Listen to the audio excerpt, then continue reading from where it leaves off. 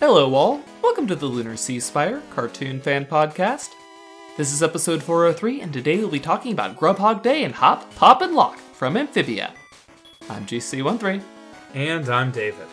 What a pair of episodes. I mean, if you want to make me uncomfortable and yet really love the experience, you found the way to do it. Amphibia is right back into being a show devoted to the weirdest little side stories that it can possibly come up with. You know, having the town ritualistically gather to watch some strange hybrid bug have its, liver examined makes sense. It makes sense for these people. And having just frog things. Having the dance-off in which Hop Pop finds his true love through a increasingly disturbing set of dance moves is also, it makes sense. It's great that they introduced Sasha into the story and then just went right back to doing this kind of thing, Steven Universe style. It's like, we can spend time doing this. They don't want to run away from a winning formula too quickly. I know that there are people out there who love their story arcs and think that anything that isn't advancing a story arc is worthless, but if you've listened to us for any length of time, you know we love the episodic stuff like this, so we're here for it. I mean, this is what stories are actually made of, right? Like, the characters, their quirks, their weird insecurities or deficiencies and victories. So, and, it's, and mostly it avoids, teaching children lessons along the way too, which is fantastic. Like, did Sprig have any real consequences for putting on a puppet show instead of, keeping track of some Grubhog? I don't think so, although it's going to war now, which may or may not be his fault. I actually looked at the Amphibia Wiki to see if that was ever referenced again in the future, and they do reference it late in Season 3. I'm so happy. I'm so happy right now. Payoff happens. Dreams really do come true. No, but the whole point of the ceremony is for the benefit of the townsfolk anyway, so as long as they're on board with the puppet shows, then we're doing a puppet show today. Yeah, I mean, is there some lesson about, palatable, cultural changes? Like, something about, maybe we'll just, turn this thing the community loves doing into something else? I don't know. I don't know if there's a commentary here or not. Also, Grubhog is a terrible word that I can't say, and I'm going to keep avoiding saying. Well, I'm just going to cross my fingers and hope I got it right in the intro. Instead of Grubhub. Oh my god. Yep. Grubhub Day, a lot more expensive, but tastier. Yes.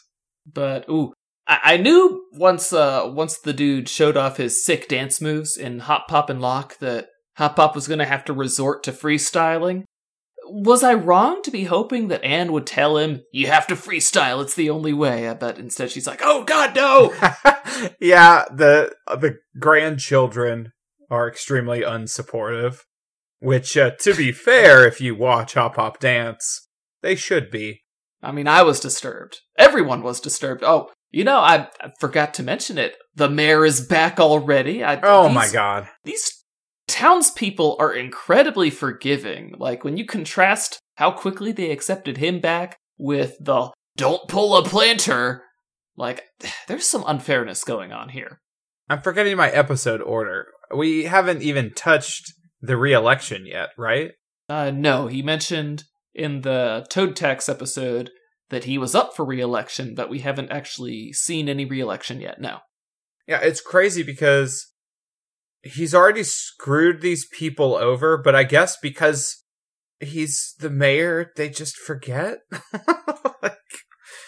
It's he's got that Jedi mind trick like Vince McMahon. It's very silly. I don't understand how they let him get away scot-free because the townspeople were pretty mad at him.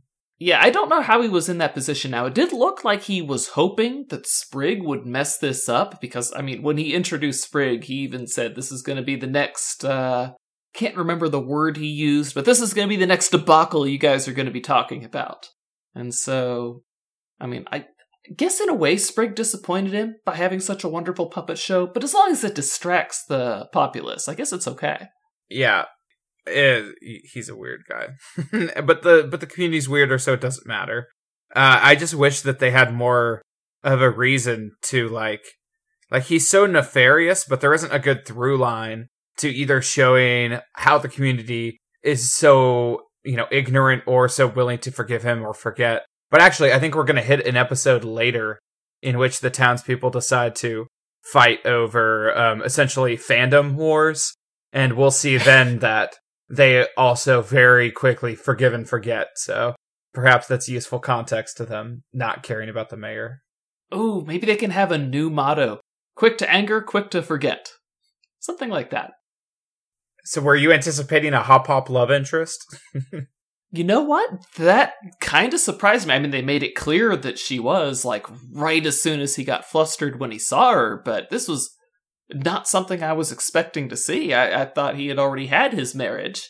Yeah. But I guess she's the one who got away, huh? I kind of dig it because, a lot of kids shows do romance for the kids in the show, and it's like, get out of here with that. I don't need that. But I'm here for old man romance in my cartoons.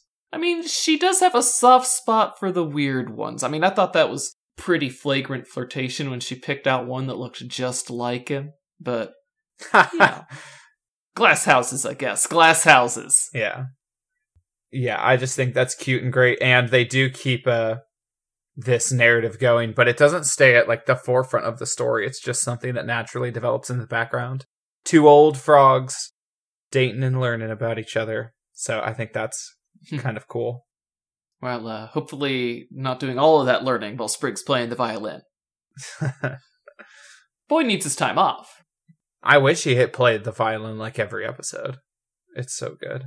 Yeah, I love the theme song, but Hop Pop and Lock did give us a fantastic track for the dance battle.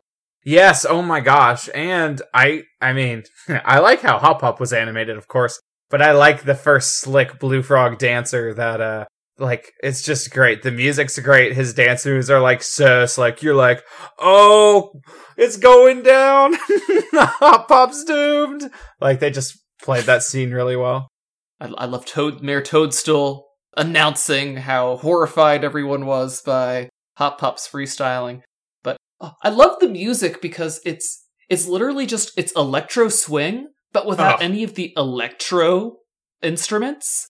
But it's still an electro swing song, even if they're not using the electro portion of the soundscape. Right, yeah. Yeah, I wonder if that has a name, and fans of the genre are going, well, actually, that's what electro swing is. They just put the electric, instruments in front of it. But yeah, it's not just what you think of as just swing. I feel that. Yeah, it's written just like an electro swing song. It's just they're not using the electronic instruments to play their electro swing song. Although there is a nice electro swing remix of it. I kind of went down a little bit of a rabbit hole before we recorded. I was listening to Other Friends and Ernesto's theme. Oh, yeah. There was a great electro swing remix of Die House from Cuphead that I was listening to again, because I love it. Oh, I love the Cuphead soundtrack so much. So, yeah, more electro swing, I'm all about that. But I loved, was it Sadie Croker just drinking the punch? At least she wasn't putting her lips on the cups. That would have been a little gross. Yeah, but it makes sense she's going hard on the punch. She was just slamming them back. She really seems like the kind of lady I would expect to spike the punch. Not gonna lie. I mean, she's not... I feel like she's not chaotic evil. Or even, truly chaotic. That's not chaotic evil. That's just she wants everyone to loosen up, have a good time. Come on, let's kick this thing into high gear, people. I guess so. It's interesting. She's got that, spunkiness, but she also has values. So I don't know. It just depends if she thinks getting crunk is a value she cares about. Maybe she thought somebody already spiked it, and that's why she was drinking so many. Wow, yeah. Hero. Gotta turn on her party mode, baby. I'm surprised that the other guy, whose name I already forgot, did not have anyone backing him up. Hop Pop had the Planter Posse, of course. Right, Monroe. Why did this guy not have a crew? Monroe, yeah. Why was there no Monroe dance crew? Monroe is a crew of one. It's true. I mean, you saw how he dances. He doesn't need a crew. But he doesn't get the girl because he don't got heart. Yeah, he just has, rhythm, class, style, grace, appeal. But not heart. I mean, technically, Hop Pop just has weirdness. And she likes that. Yeah. Like, I don't know. Did they really play up Monroe having any other bad characteristics other than being a little show-offy, I suppose? And the fact that he's even willing to do a contest over a woman's heart, which is already a ridiculous conceit. I think it was pretty clear that he was only going after her because Hop Pop was interested in her. I don't think he would have cared about her had she not obviously been Hop Pop's chosen one, let's say. Right. Chosen for him. But with the Grubhog, at first I was wondering, how is nobody noticing that they're carting this thing around? Then I saw that other people had Grubhog balloons, and I'm assuming you could also get Grubhog plushes at the fair, so I guess it makes sense. They just think it's a plush toy and not the real thing. Yeah, I mean, I feel like that played off well. And now there's going to be, only a bunch of puppets and plushes in the future, so. Yeah, I mean, it saves them the trouble of having to go get a Grubhog. I mean, have you seen the forests in this place? They're pretty dangerous. I gotta say, though, like, the town, like, between their ritualistic, sacrifices and their, town shame cage and, like, the annual... Have we hit the episode yet with the annual freezing where someone goes missing every year? Maybe we're about to hit that one. That does not ring any bells at all, so I guess that's another horror I have to look forward to. Right, it all thematically fits with, it's a really horrible place to be. And there's, nothing sugarcoating it, which I think is fantastic. So do you think that Sprig was right to try to go and do the rides, or do you think he should have just done right by Hop Pop?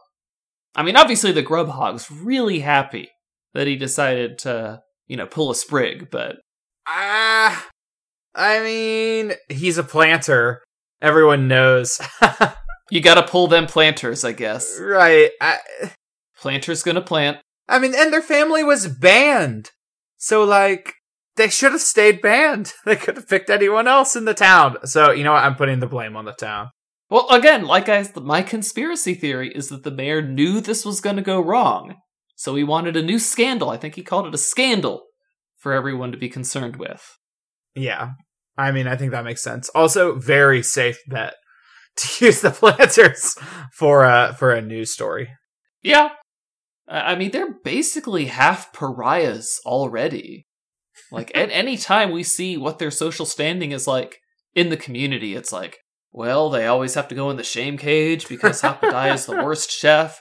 Yet they have the most renowned stand. Well, Sadie's a big fan of the Planter family honesty, and if this isn't an example of nice guys finish last, I don't know what it is. You have the crooked mayor who bathes in wealth, while the honest planters are lowest on the rung of society there. Yeah, I mean, it's a mixed bag. Sometimes the townspeople were calling in a freak. Sometimes the town distrusts Hop Pop to an extreme, which he deserves. And sometimes they just always show up together in one group to support whatever the emotional arc of the episode is. So, yeah, it's inconsistent. Yeah. They're fickle folk. They're simple, fickle folk. But it does make me wonder, what if part of the reason Hopadiah was so willing to take Anne in is because he knows what it feels like to be an outcast? Oof. Food for thought. Anyway, guys, that's been it for us on Grubhog Day and Hop Pop and Lock. Join us next week. Until then, I'm GC13. And I'm David. Leave us a review anywhere you listen to podcasts. Later, everybody.